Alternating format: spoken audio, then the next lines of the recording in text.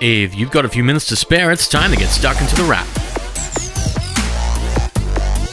It's the beginning of August 2020, and you're tuned into The Wrap, Australia's fastest technology roundup. And what a week it's been. We hinted that it might be that way last week, and so much happened, so let's not waste a moment and get stuck right in. Starting with Google. You know Google, right? The company with the world's biggest search engine, arguably the world's most used mobile operating system, the creator of Google Earth, Google Street View, Google Maps, which have all changed the way we explore the world overall. Oh, and Gmail, you know that thing, right? Google has a new phone out, starting the week off with the launch of the anticipated Pixel 4a, the latest attempt on the mid-range, with a phone sporting a single camera under a 5.8-inch OLED screen and proper Google Android. No ifs, ands, or buts. Like the Pixel 3a before it, one of last year's best phones hands down, the Pixel 4a is a proper Pixel with official Android, offering just enough phone for the price. There's fast 4G internet, solid mid-range performance, 128GB of storage, and the same main camera from the Pixel 4 last year, but for a price that's about half. At $599, the Pixel 4a reads like a solid value, though you won't get wireless charging or water resistance, a fairly small price to pay. If you want either of those things, you might want to turn to one of the other major phones announced this week, because there were a few. The first was from Huawei, the P40 Pro Plus, and it's largely a variation on a theme, upgrading the 6.58-inch 5G phone from earlier in the year with more storage and new cameras, giving it 5 to work with on the back. Despite these upgrades, it still has no official Google support, so you're largely on your own. You may be able to install Facebook and Spotify by using other app stores, but apps that require Google services like Uber, well, for that you might be on your own and will have to go without. At little over $2K, the P40 Pro Plus isn't going to be the choice of many, but it's not the only big and shiny phone out in the world this week. Samsung also ran a little launch this week, a little launch of its own, announcing the Galaxy Note 20 and Note 20 Ultra, variations on a theme again that borrow the sizes and some of the specs of Samsung's Galaxy S20 phones from earlier in the year, but including a pen to let you jot things down. The Galaxy Note range is one of Samsung's more interesting sets of devices, and has been since it launched back in 2011. The range is almost 10 years old, and in that time, it has grown from being just a big phone with a stylus to a proper replacement for note-taking, now including gestures in the pen, with a fast refresh meant to feel like writing on paper. It's still a screen that you're writing on, but with 6.7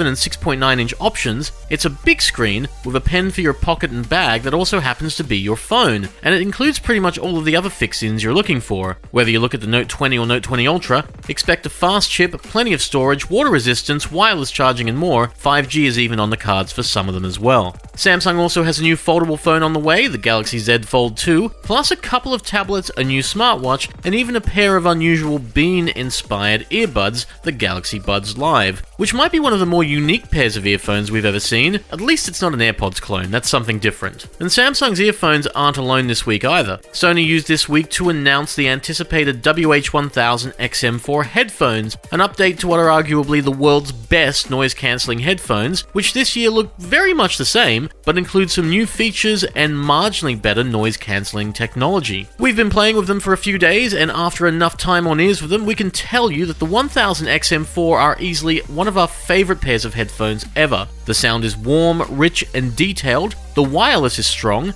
and there are a few other features we're really into as well. You can finally connect a couple of gadgets to the headphones, a first for Sony, and you can even speak to get to the headphones to pause just for a little bit, letting you hear yourself as you talk. It's a little annoying if you like to sing to yourself, but you can turn it off in the app. And outside of the extra features, the sound is just spot on and just as good as ever, if not better. We think the bass might have a little more snap to it, but the 1000 XM4 are a really enjoyable pair of headphones. It's a great way to re-listen to your favorite tracks, plus sample a few new ones as well. At $550, they may seem a little on the Xy side, but we think they're absolutely excellent, and it's really the best getting absolutely better. And that's been the vibe in computers as well, with Apple joining in on that, upgrading the 27-inch iMac so it's a little better with faster chips and more storage, while the recent HP we tested, the Spectre X360, offered impressive performance and value as well. You can find out more about both of these, all of these really, at the website, thewrap.com.au, but for now, we've hit time. So, you've been listening to The Wrap, Australia's fastest technology roundup. You can hear a new episode of The Wrap every Friday at Podcast One, Spotify,